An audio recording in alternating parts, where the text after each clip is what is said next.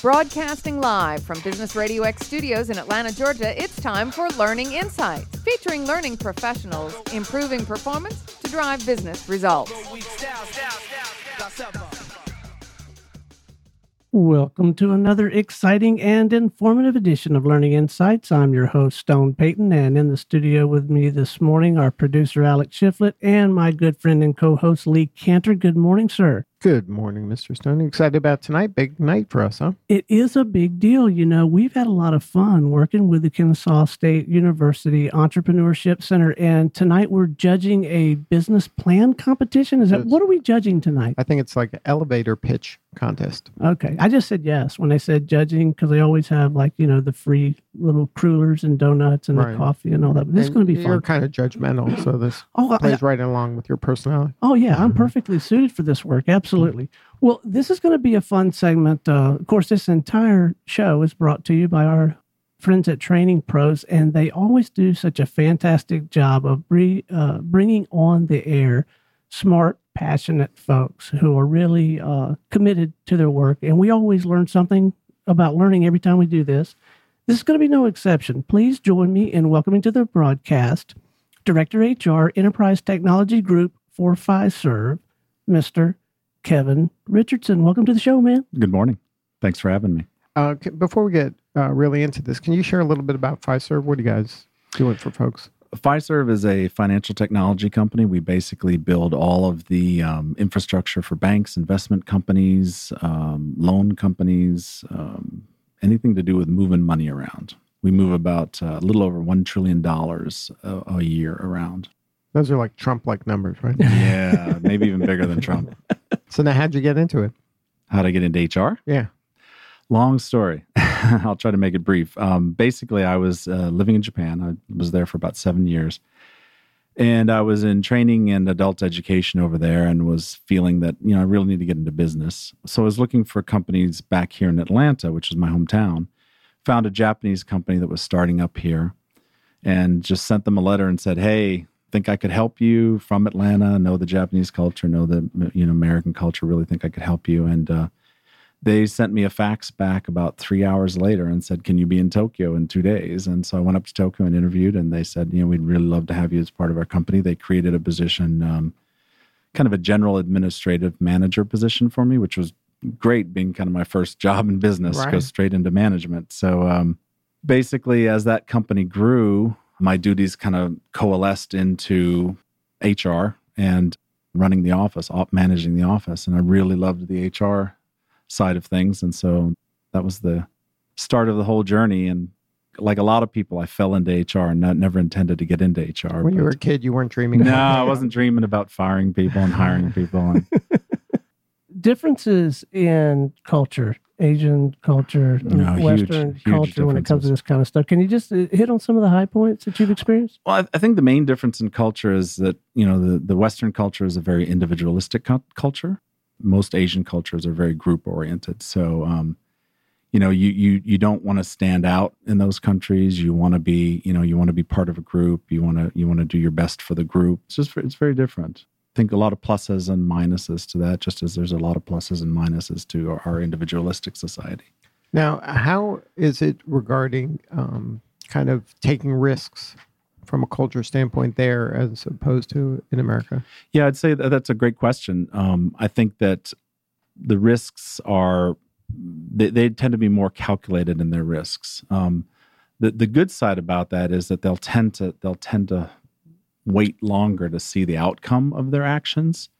Whereas so they'll be more patient. They'll be more patient. Once they take an action, they'll be more patient to let it play out. Exactly. If they take a risk, they'll give it 3 or 4 years to see how it goes. Whereas a lot of times, I feel like in lunch. If I don't see my stock price rise by lunch, I'm going on to the next idea, right? So I think we tend to jump quicker into risk, but I think they tend to stick with it longer. Yeah.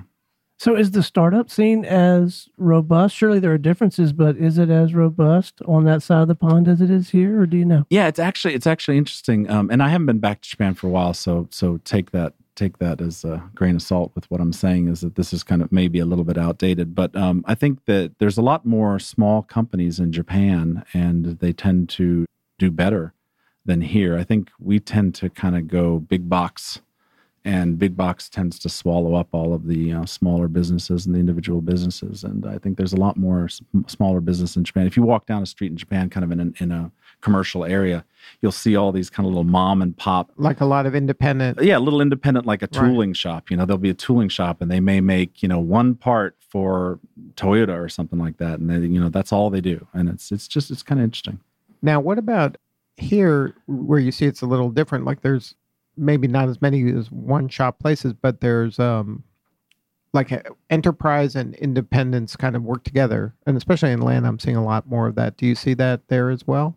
Yeah, I think so. Like I said, most of the you'll see a lot of larger companies. They'll have a whole chain of suppliers who are kind of independent, and they'll have multiple layers of suppliers.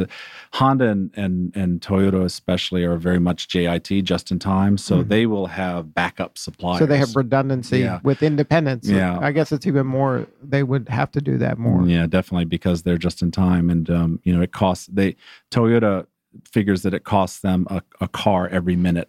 So if you're a supplier of Toyota or Honda and you shut them down, they will fine you. They will fine you the cost of a car every minute. Wow. Yeah. Ouch. Retail cost. Now, you have a great deal of experience with and some real affinity for this whole startup scene. Speak to that a little bit, if you would. Yes, I am insane. It's right. That's true. I do love high change environments. If you look back over my history, I started with a startup. I moved to a rebuilding of an HR department. I moved to another Japanese startup.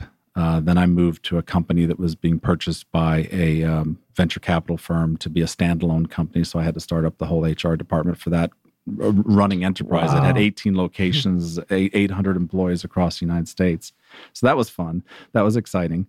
Then I went to basically another HR restructuring, a company that had bought a British company that had bought 4 American companies and kind of stuck them together and had never really kind of done any kind of transition or integration.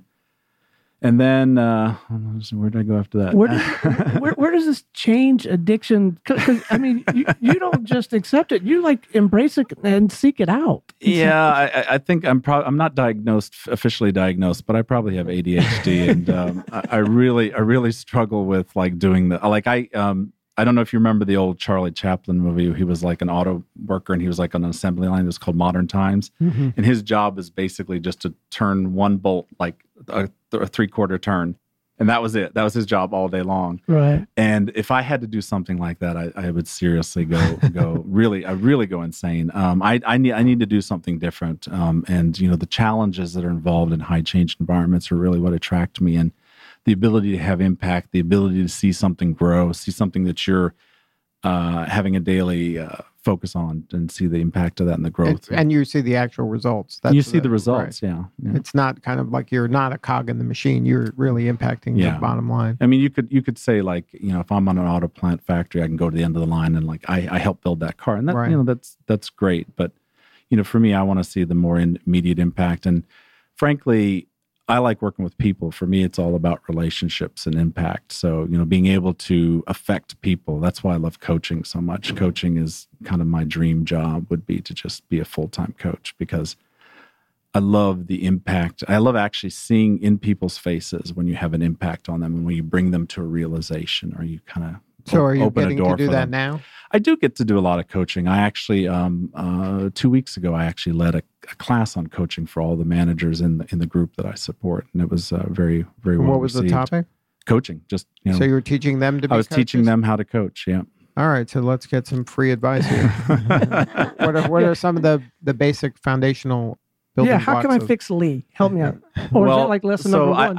I'm afraid this is probably going to be impossible for you guys, because the number one skill for coaching is listening. So I'm out.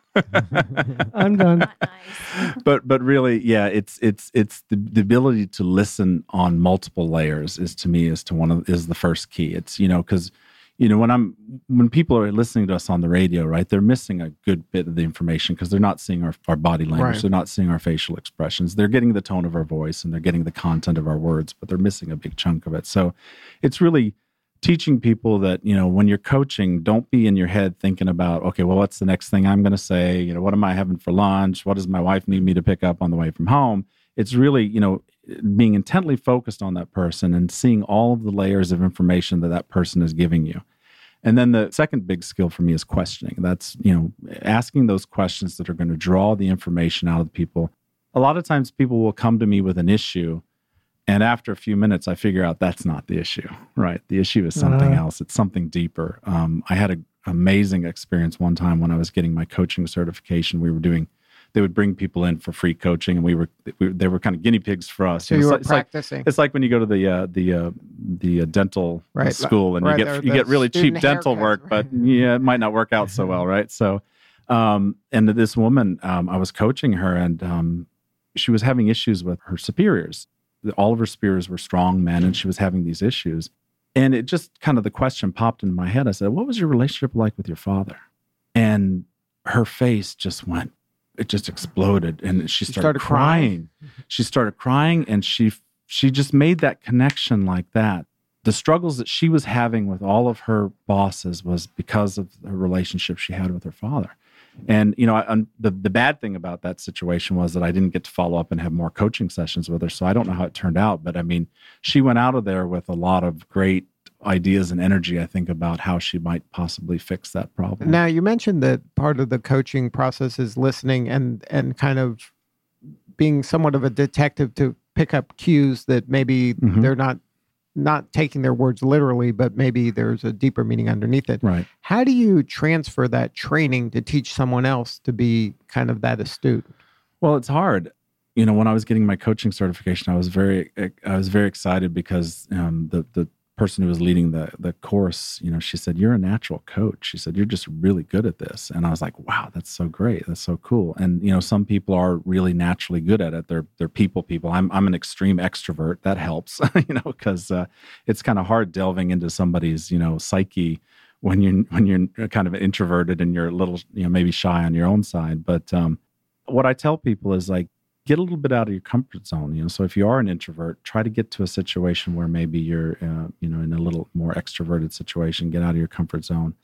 Don't just stay where you're comfortable and what's easy for you. Push it. But with the coaching, it's really about training people to look, listen, and to kind of get out of their own heads and try to put themselves into the other person's head. That to be more empathetic. Yeah, I mean, be more empathetic. Be more more thoughtful. More attentive. I think a lot of times. Sounds like my wife. She's giving me this exact advice. So this is good advice to be a good coach or a good spouse. So I always give people. I always tell people in my coaching class. I say, look, this is great stuff to use in your daily life. I said, just be careful, because if you go home and try to do this with your wife and she knows what you're doing, you're in big trouble. So in an organizational setting and high change environment, are you finding people under the stress of change more coachable, less coachable, or is it all over the map? That's a great question. It's that was all a fantastic question. Well, I wouldn't go that far. It was a good question.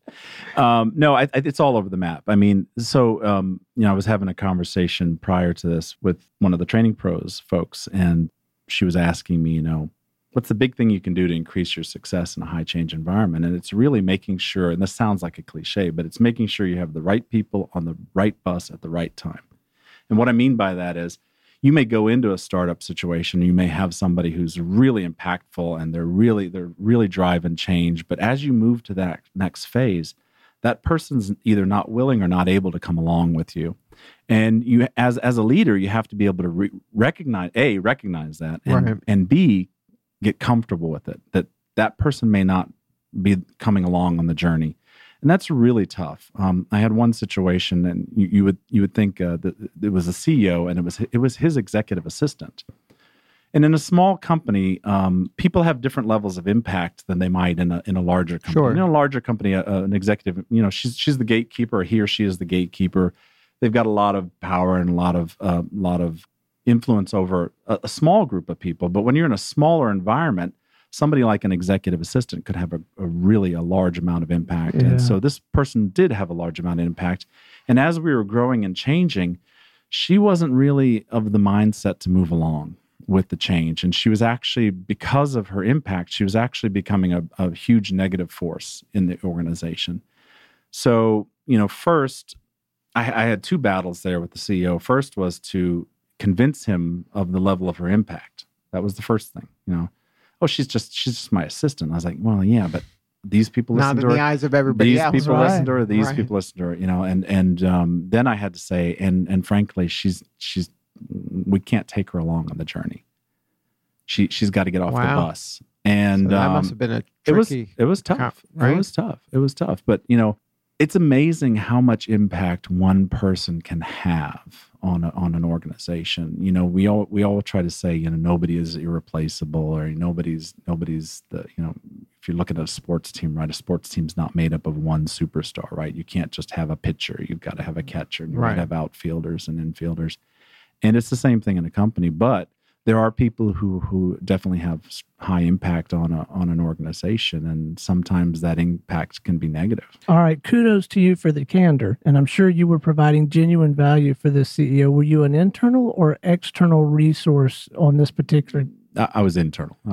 Internal resource. You went to this executive, you told this person straight up the truth, and you still had a job after. He lived to tell about it. No, I don't want to make a small deal out of this, because I've been in and around the consulting world a little bit myself, and I got to tell you, that takes a heck of a lot of guts, self-concept, self-worth to do that as an external consultant, much less an internal. I think it's easier as an external, because they're like paying you for it, and they're like saying, "Oh, this guy's going to tell me things I don't want to hear." I agree. It's got to be tough on an internal. Well, I love your lead into this show, because you talk about passion, and one of the things I'm really passionate about is HR leaders as business leaders. And I don't consider myself an HR person. I consider myself a business person first.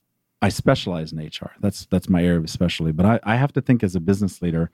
As a business leader, I have to have the courage. I have to have kind of the managerial courage to point out, my job is to help the business and impact the business. And if I see something that's not working and I don't point it out, I'm not doing my job, and I might as well quit. I mean, that's just kind of my. And you're okay with that viewpoint because of you it. like change. So Yeah, and I'll drive change all day long. Hey, we need to change this up. Kevin's getting bored. He really is a change junkie, isn't he? But you also, you obviously have the confidence that, look, if my talents and my passion aren't going to be capitalized on fully here, then I'll go find someone else who needs and wants the help. Or at least I sense that. Yeah, I've gotten to situations and jobs where I'm like, okay, this is getting a little boring. I think I need to find my next gig, and I don't want to come off as a job hopper, because I don't feel that I am. But I have to be challenged, and I have to be in an environment where HR is valued. One of the acid tests for me is if somebody contacts me about a job, I say, who does this position report to? Or Right. Who does the top HR? What's a red flag for you? Red flag is when it reports to the CFO. That's a red flag. Yeah. If you've got the top HR position reporting to the CFO, that to me is a huge red flag. That means you don't value HR. You just see it as a function. You want somebody who, you want the person who controls the money to have a reign on HR. So to you, it's just a drag. If you have the CHRO, the CHRO reporting directly to the CEO, that's a good situation to me. Because then you have a seat at the table to really impact change. Yeah, it's a cliche, a seat at the table, right? What I want is a voice. Because I've seen people who sit at the table and never talk. I want a voice at the table. And that's an even different organization, even if it does report to the CEO. Yeah, so there's a continuum of HR, right? There's the personnel department, which is at one end of it, and that's the paper pushers. The other one is where it's the business leader's confidant. It's the number one advisor to the business leader, and they understand. Because to me, if you look at a company, what organization has its fingers in all the pies, so to speak? What organization knows the organization more than any other group in the whole company? It's HR. We're the nervous system of the company, of the organization. So if you don't value that to that level, I think you're damaging your company. You're not getting the maximum out of your company that you could. Now, how often do you think that companies should kind of do these self-awareness audits where you're kind of making sure that the people are in the right seats on the bus? That's a good question. I hadn't really thought of that. We call it the Richardson reality check. Wow. That's the title of your new book, right? I won't be able to get out of the studio. My head is swelling up here. That's a really good question. I don't think there's a set timing for it. Organizations, just like people, grow at different paces. So I think it's as the organization is kind of when they start seeing a lot of growing pains, I think that's when you need to do the check. When you start seeing a lot of there's a lot of chaos, or there's a lot of maybe your turnover starts ticking up, or you see. Yeah, are there markers? So those are the markers. Yeah, that you're looking for. To me, when something's kind of out of whack, when you see people starting to jump the bus, to me that's normally when people are either that can be a good indicator or a bad indicator in a change environment to me. So it can mean you're losing the people who don't want to change with you, right? Or it could mean you're not changing in the right way and you're losing the people you need to keep. Right. So I think that's one where you have to keep a really close eye on that. I think that's a leading indicator for sure of the next phase of change. I think the other one is when you start, when things start breaking down, when processes start breaking down, because a lot of people go into a startup and they're like, okay, well, we'll do it this way. And then as the company grows, that process, they outgrow that process, right? Either through, organic growth or through complexity growth. Or merger acquisitions, things like that. So, you really need to be able to pay attention to kind of those indicators. And, one of those is like, is our quality dropping off? Are our number of, or is our order time slipping and things like that? I think those are kind of indicators that, you need to revisit your basic infrastructure and readjust or recalibrate for the next phase of growth. Well, it certainly sounds to me like it's a tremendous advantage to have someone like you, or even a team of someone's like you in an organization to help navigate through these rough waters of change. But do you find yourselves, in order to really pull it off long term and sustain it, do you find yourselves with a responsibility for helping, the line manager, the sales manager, the marketing guy, the lady who's running the line? You have to help them become better change management coaches, consultants, leaders, yes? Yeah, definitely. I think so, because, if you think about it, who's having the impact on the associates? It's the frontline managers. If the frontline managers aren't bought into the change, and if they aren't change agents, I frankly think your whole change initiative will fail, no matter how much you throw at it, because it really gets down to a great story. So the leader of the business that I run today, or I support today, he's a great man. He's an ex-naval aviator. He was in the Blue Angels. He was the lead pilot in the Blue Angels. Oh, wow. So super sharp guy, super amazing guy. Anyway, he was telling this story. He gives this kind of leadership talk using the Blue Angel stuff. And he was telling the story about, when they go on leave, right? It's going to be him and his chief petty officer, who's kind of like his second in command, and all of the folks, and they're going to walk down to the end of the pier. And this guy, my leader, the commander, is going to turn to the left, and the petty officer is going to turn to the right. And he said to the petty officer, "Who do you think everybody's going to follow? Are they going to follow me, or are they going to follow you?" And the answer is they're going to follow the petty officer, right? Because he's the person that they trust. He's the person that they know on a day-to-day basis. And it's the same with line leaders. The CEO can talk all he wants, and he can have videos, and he can have little blogs, and he can have question and answer centers sessions.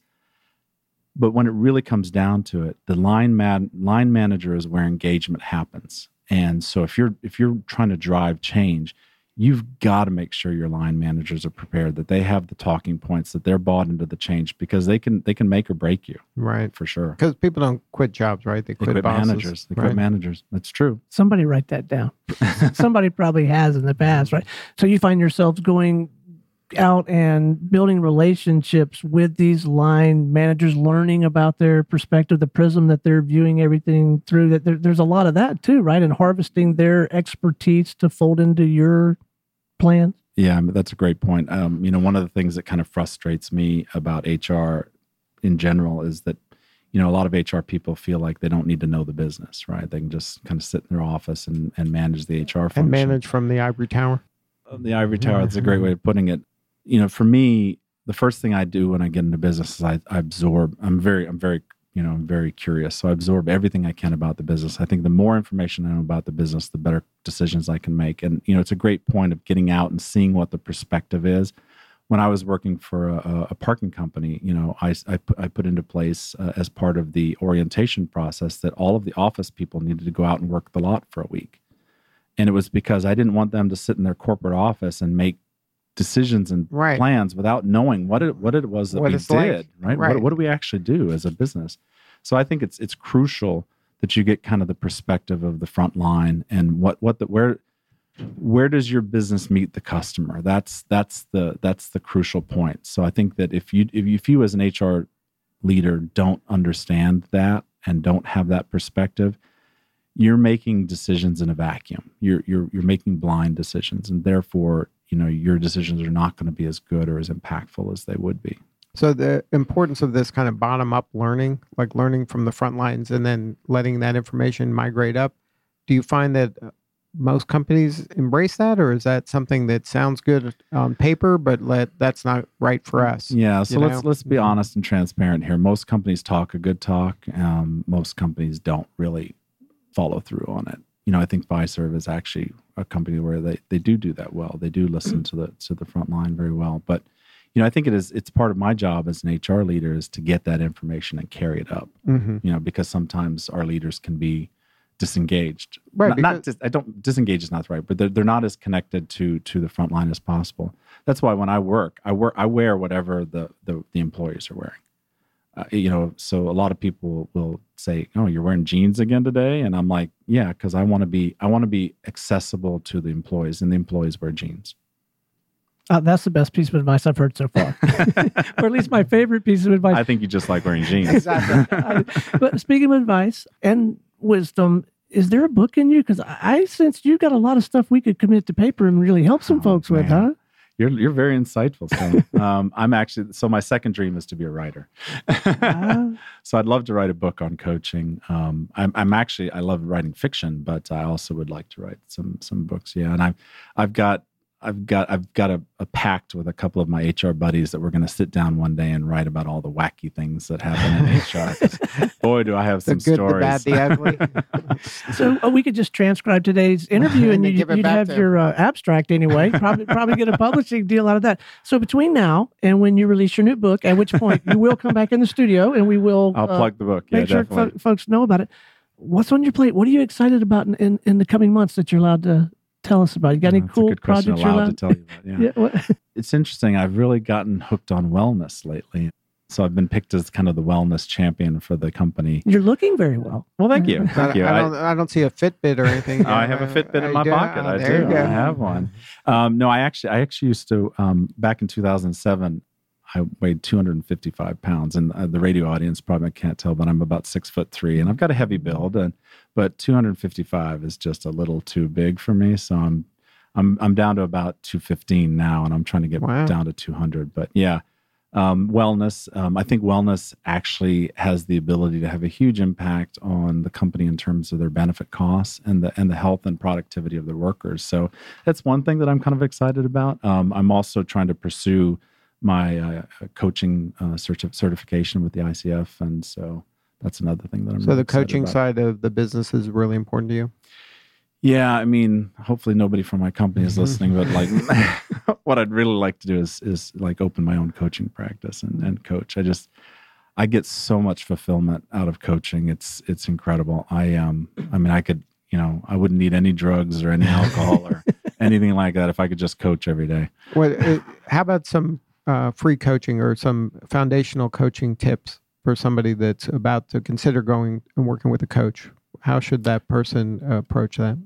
Well, that's a great question. So not from the coach's perspective, right. From the coachee. I would say be open, be honest, just as if you were going to a therapist's office, right? If you withhold information, you're not going to get a good product. Get the most right? out of it, right? Get the most out of the situation. Try to find points. You really need to create a great rapport with the coach. The more you have that, the better. I think the better information you get out of the coach. Now, what's a symptom that I might need a coach or a person might need a coach? Oh, you do. I know that. It sounds like you've already been diagnosed. Well, I think if other people tell you need one, that's probably a symptom. Either you need a coach or they need a coach. Right. And so I think one big symptom is if you're finding stuff blocked, if you're not getting things done that you want to get done. Like I probably need a coach for my writing because I've been wanting to be talking about it a while. I've been wanting to be a writer for over 25 years, and I've got like 8 unfinished books. So maybe I need a coach on my writing. But if you're blocked on something, and it can be anything. I don't know if it's as was told, I'm a natural coach or if I'm just a good listener, but all of my friends come to me for coaching. And I've coached people through divorces. I've coached people through illnesses. But just like informally, just on you knowing stuff just in general, or you've gone through formal training? No, I mean, they've literally come to me and said, I need some help with this. And I know you could help me with it. Would you help me with it? And you know, I'm the perpetual, I do a lot of pro bono career coaching. But is that which something is that probably can be not good done for on starting a is practice? Coaching something that can be done on that kind of an ad hoc way? Like, yeah. I mean, you know, coaching can be I can coach you with one question. That can be a coaching moment. And, you know, that's one of the things I tell my managers when I'm training them is I'm like, look, it's great to have like a big formal process and to use the GROW model and to use the LIVE model. And, you know, it's great to have that. And you sit down, you set aside time. I said, but, you know, a lot of the coaching that you do is going to be done in I call it hallway coaching, right? It's going to be as you're passing and somebody says, you know, oh, wow, you know, I'm really struggling with this. Well, have you thought about that? Oh, wow, no, I hadn't thought about that. And then that's a coaching moment. And that can have as much impact as sitting down with somebody for 2 hours and working them through a whole structure. Well, I can tell you, hanging out with you for a half hour, just visiting about the topic of coaching, the topic of change, I feel coached. I mean, I feel that much better prepared to work through some of the trials that we have here at our business. So you can send them an invoice, Kevin. I was going to say, I'll drop my card off, and if you give me your address, I'll send you an invoice. Well, it has been an absolute delight. I am me as well. So glad that you came down to visit with us, and let's do it again. And let's don't wait till you release your book. Let's come back and visit with us again sometime soon. This has really been a lot of fun and very informative for me. Well, great. I'm glad to hear it. All right. I had fun too. Until next time, this is Stone Payton for Lee Cantor and everyone here at the Business Radio X family saying we'll see you next time on Learning Insights.